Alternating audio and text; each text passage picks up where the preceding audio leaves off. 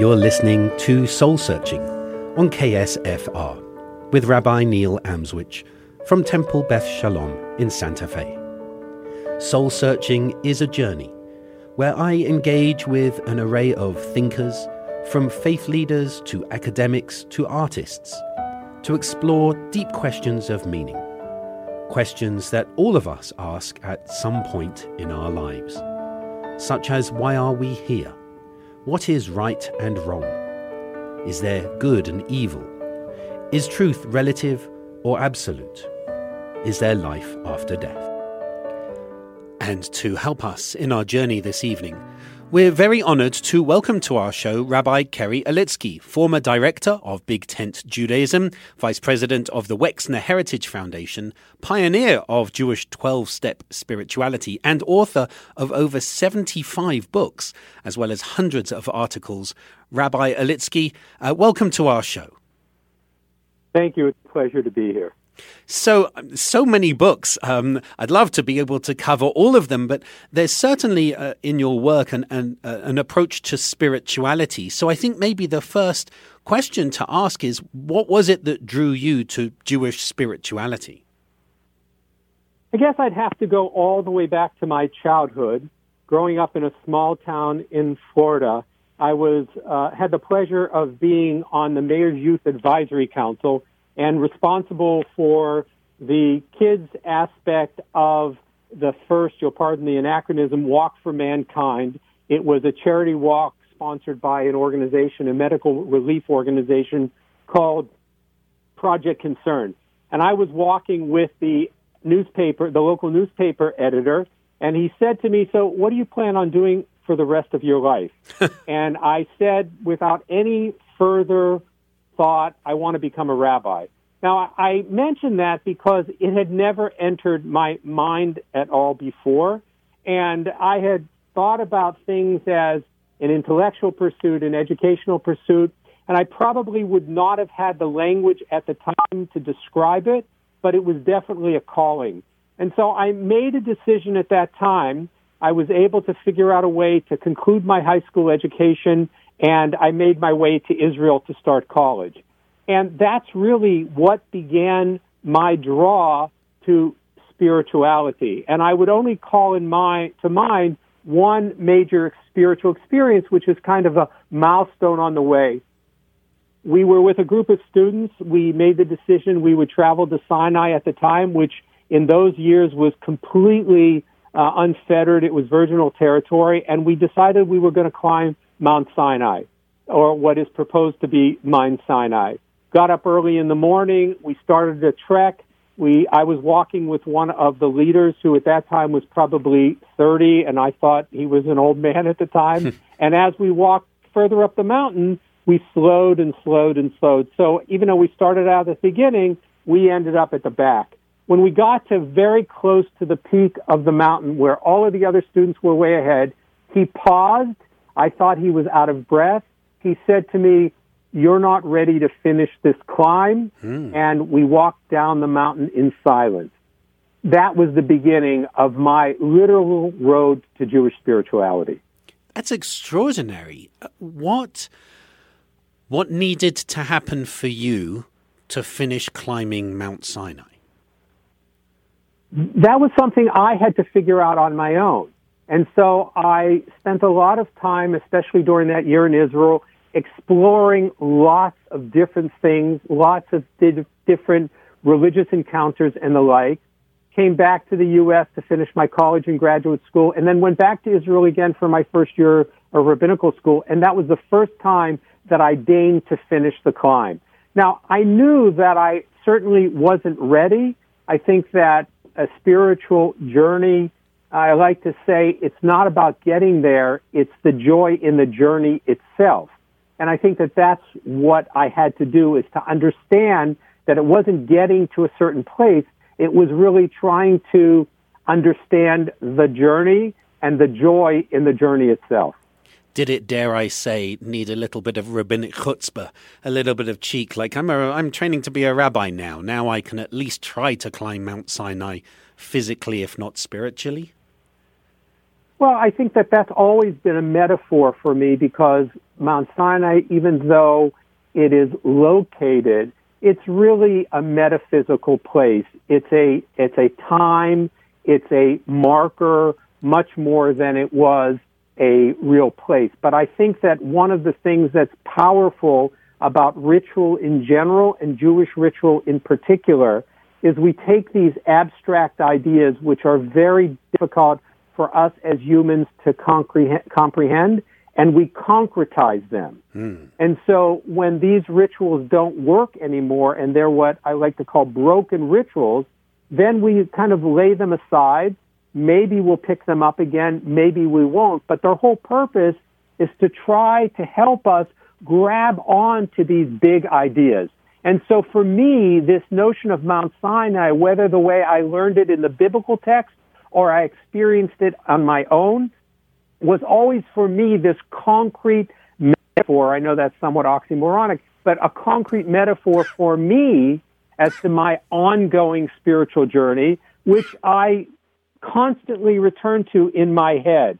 Even when I go back to Israel, which I'm fortunate to go back regularly, it's always there. It's always present. It's, excuse me, fascinating for me to hear you talk about this sort of spiritual journey, especially when you're talking about these broken rituals, setting them aside and connecting to larger ideas. So how do you define spirituality? Because you're talking about spiritual concepts. What is spirituality to you? For me, as a rabbi, as a religious Jew, for me, spirituality is an attempt to reach over the gap that exists between myself, the sacred, the holy, and ultimately the divine. That's what spirituality is to me. And so I use whatever tools are at my disposal in order to reach over that gap and get closer to the divine. It's kind of like, if you will, the Buber experience that he describes as I thou. Martin Buber, the great Jewish theologian and philosopher of the 20th century, he talked about this intimate relationship with God. That is, that it's a model for you to model a relationship with others as well. But one of the things that was most difficult for him was to try to explain what this relationship was, because if you leave a little bit out of yourself, out of that relationship, in order to then describe it, then you don't have a full I thou experience. And if you have a full I thou experience, then there's nothing left out of the rational self in order for you to describe it to somebody else. And that's the ultimate pursuit. How do you get there? How do you leave that rationality aside in order to get to that place, even though these rational tools help you to get to that place? Or as one of my colleagues likes to say, it's what's really dancing is when you no longer realize you are. Right. So then, if spirituality is that bridging the gap between the self and the divine, and if we are looking through perhaps a Buber model of I thou, I mean, Buber wrote I thou, and it's interesting, challenging to get through. You've written, over 75 books. How do your books help with spirituality? What's your specific approach? What's it been in the past? And also, I guess, what's it shifting to? So let's start with in the past. How do your books help people spiritually? In a sense, the way my books help people spiritually is that I have been blessed with the tools to access Jewish tradition, which I think is a rich treasury of spirituality. The challenge is that not everybody has the ability or the tools in order to do so. So what I essentially do is I identify a population and I identify what resources are in this Jewish treasury and what are the tools that are necessary to bridge the population with this treasury in order to impact their life. So, for example, when I teach text, just basic Torah text, most people say, you teach text to learn more about the Torah. I say you teach text in order to learn more about yourself. So that becomes the starting point. When I identified, and it's a longer story, but when I identified the need in 12-step spirituality to be of help with people, I wanted to provide tools that allowed them to synchronize, if you will, the rhythm of their recovery with Jewish spirituality. So instead of inventing a new language, I used both the 12-step language, which was familiar to those in recovery, and married it to Jewish sacred language, if you will. So, for example, just as people in recovery count their time from seconds, minutes, hours, days, weeks, months in sobriety, I asked myself, so how do Jews measure time? Well, one of the ways we measure time is in relationship to Shabbat. And what does the week look like? So my days of affirmation are linked together to help people move forward, recognizing the way Jews also count time. Or another book that I did is called Jewish Spiritual Guidance. And that was, again, taking a model both from the Hasidic tradition and also from the Christian tradition, and providing guidance not only for people who wanted guidance out of the book, but for people who offer spiritual guidance to others. So those are two concrete examples of how I attempt to share my insights in Jewish spirituality with people. Obviously, many of my books are in academic areas, areas that I've trained in, areas that I'm exploring, those kinds of things. So that's most of the adult books. I find this fascinating. We're going to need to take a break. And when we come back, I want to just explore what you said very quickly about teaching text to learn more about ourselves. I find that a really fascinating concept. And then I'd love us to talk about this transition that you're making towards children's books. So we're going to take a quick pause. You're listening to Soul Searching on KSFR with Rabbi Neil Amswich from Temple Beth Shalom here in Santa Fe. My guest this evening, Rabbi Kerry Elitzky, prolific author, and we're talking about Jewish spirituality and texts, and we'll be back after this break.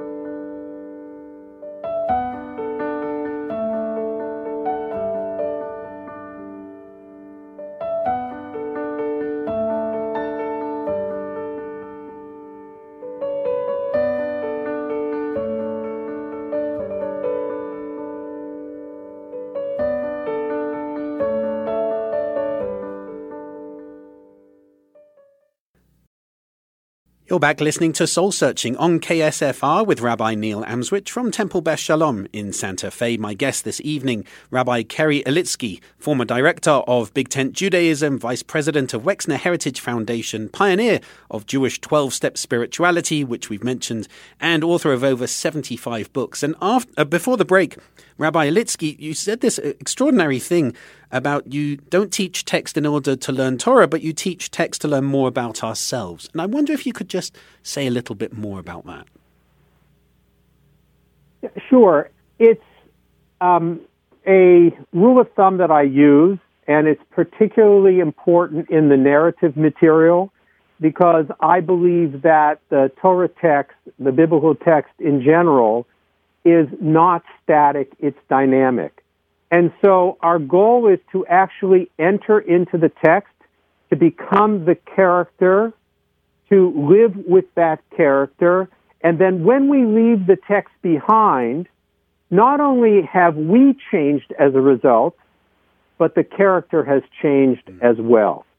I like to also say that when we open up the Ark and look at the Torah, bring out the Torah, share it with people, it doesn't exist until we engage it. The Torah is just a scroll with Hebrew letters written on it, but it doesn't become Torah until we fully engage it. And I think that that's part of our goal. I want to use the sacred literature to help us learn more about oneself. And I do that with the other books as well. I mean, one of my favorite books, which I will be teaching from this summer at a program that I'm running in Israel, is the book of Kohelet, the book of Ecclesiastes. Mm-hmm. And I really think that it's a model for our own life review, sometimes referred to in Hebrew as Cheshbon Nefesh, mm-hmm. but really it's a life review, and I think that that's what Kohelet is also doing. So that's how I, again, use a text to use it as a lens for our own lives. So I find this a very moving way to approach teaching and learning, and I as I hear you talk, I wonder, is this how I teach myself? And it's an interesting thing to reflect on. I guess my next question, because I know you're moving into children's books now. You've written over 75 books, mostly for adults. Some of the things you've been speaking about so far are quite challenging, interesting, engaging themes for adults. Why did you make a transition to children's books? Well, I think that the easiest way to explain it is my wife and I have been blessed with 7 grandchildren. And so as I began to see them struggle with ideas, learn, and the like, I said to myself, how can I translate some of the things that I know and have come to love for them so that they can embrace it in their world, young as they are? So the first children's book I wrote, which is kind of humorous, it's called Where's the Potty on This Ark? And I was experiencing potty training with one of my grandkids, and it occurred to me that there is virtually no Jewish book on this subject. And I placed it in the context of the Noah's Ark story. Right. So that's one way of getting into it. One of the books that's coming out very soon is called The Desert Unicorn. Everybody loves unicorns. Well, it turns out that some of the rabbis believe that one of the animals in the desert whose skin was eventually used as a covering for the tabernacle mm-hmm. was, in fact, a unicorn. But this has never been treated in literature, except for sacred literature, and it's never been treated in a kid's book. So I thought, wouldn't it be wonderful to take this idea and provide that kind of support to literally the children of the Israelites as they cross through the desert? In another case... Oh, go on. Go ahead. Sorry. Oh, I was just going to... In another case... I was just going to say, when it comes to the potty on this, where's the potty on this ark? Just to clarify, when you're talking about Noah's Ark, I have to ask, do you mention in the book the poop deck? You know, it's the obvious joke, right? It is, but not for kids, because I don't think they would get the naval reference. Go on, you were going to say about another book. Yeah, I was just going to mention that they try to address different ideas. And so one of the books that I have coming out, which comes directly from a personal experience, my wife and I were traveling in Alaska a few years, and I began to think about this question because I never think about it in the Northern Hemisphere, in the United States, but I was thinking about it in Alaska because we were there in the summer. How do you begin to determine when Shabbat starts and when it ends, when it doesn't really get dark? And so I positioned this in a children's story called A Shabbat of a Whale Tale, which will be out this year as well. Interestingly enough, not from a Jewish press. How do you begin to determine that? How do you use the wisdom of the local people in order to determine when it's sunrise and when it's sunset? How do you use Jewish literature and the rabbis to determine when you start Shabbat and frame it for a 6 to 8 year old? So I try to sometimes take these questions that I have and put them out for kids, and I also realize, as my experience shows me, a lot of times, especially people on the periphery of the Jewish community, learn and access Judaism in particular, but religion in general, through their children. Mm-hmm. And so I understand it's kind of the Sesame Street model. When Sesame Street was born, they understood that they had a target population, but they also had an older sibling and a caretaker, a parent, watching the show at the same time. So in education, it's what we call equivocal education. So if we want to show that to people, then I was mindful of the fact that other people are listening and reading as well. And I wanted to know, or I knew, that I was providing them with an education as well. It's a fascinating model, because it makes me think of when I went to university in Scotland, and I would bring Shabbat in at about 3:00 on Friday afternoon, and I'd have my Shabbat dinner most of the time not long after people had had lunch. So the idea of going even further north. And there's also, of course, there's the halachic discussion about if you're in space, if you're a Jewish astronaut going around the Earth super quickly, how do you celebrate Shabbat when a day is a totally different concept? So I love this idea of you bringing these different situations.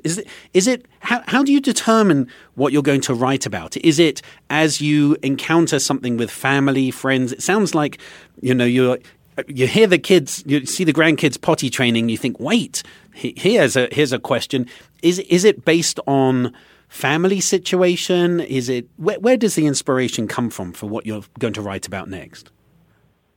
I think that it comes from three areas. One, it comes from a personal experience, so something emerges that I want to think about, either that I've learned from a scholarly way and want to translate it. Sometimes it comes from a muse, which is one of my grandkids. Like, I have a book coming out on the Jewish community in Uganda, and the muse is actually one of my granddaughters who dances everywhere. She doesn't walk anywhere. She dances, she cartwheels, etc. And so the character in this book, even though it's placed in the Ugandan Jewish community, comes from her kind of way of living. So it just really depends. Or I have another group of books. The first one is called Avi and Ahmed Play Football in Jerusalem, and that came directly out of an interfaith trip that I took right before the pandemic with Muslims, Jews, and Christians to Israel. And I began to think about, as I have for the past number of years, how do we begin to change attitudes? Because we know that a lot of the kids' attitudes are formed by their parents. So how do we begin to change attitudes about relationships between Arabs and Israelis, Jews and Muslims, Christians, Jews and Muslims, etc.? And so the first book that I wrote, which was published, by the way, a UK publisher, Dixie Books, but Avi and Ahmed Play Football in Jerusalem, takes this subject on. And then a second one, which is an early reader, because there's a dearth of early readers in the Jewish community. It's called The Adventures of Layla and Alana, which is about two young girls navigating their life in the United States. One happens to be a Muslim and one happens to be Jewish. And so that, again, reflects the diversity, the cultural diversity of our community, but in an attempt to see that folks that come from different backgrounds can become friends, can become close friends, can become intimate friends. And so I try also not only to teach big, challenging issues to kids, but also how do you change attitudes? How do you instill values? I have a children's book that was just released called Candyman Mystery. And it's a story about the Candyman, who's one of these characters that many synagogues have, who is friendly with the kids, gives out candy on Saturday morning, Sunday morning, whenever the kids are gathered in the synagogue. And he appears missing one day, and it turns out he's been unfortunately hospitalized. And so the kids go visit him. And so enmeshed in that story is the notion of Bikur Cholim, the Jewish value of visiting the sick. And so it's a way to teach a certain value within a humorous, a mystery story to kids. So I take all of these different kinds of ideas and I put them in a children's book. And that's why I have a bunch that are already out and a bunch in the pipeline. I'm amazed. I started writing a book 11 years ago, and I'm hoping to finish it next year. And here you are just pouring out this extraordinary amount of quality Jewish material. And I love the fact that, for example, that book that you mentioned about the Jewish community in Uganda, because Very often Jewish texts seem to be very Ashkenormative, very much based in, here's a story that happened in Poland, or here's a story that happened in America, or here's a story that happened in Israel. But you seem to be opening up as well to other Jewish communities. People may not even know that there's a Jewish community in Uganda. So I'm fascinated by the way that you're opening up avenues to teach kids and to teach parents, and that you're able to pour out these books. I think it's quite extraordinary, actually. You mentioned... Well, Go on. My teacher, Jacob Rader Marcus, once said that the most important asset for a writer is the chair that he sits on. And so it's really about discipline more than anything else. I hear your subtle rebuke that I should just get on with it. So, look, we've only got 2 minutes left. You did mention things in the pipeline. What have you got in the pipeline?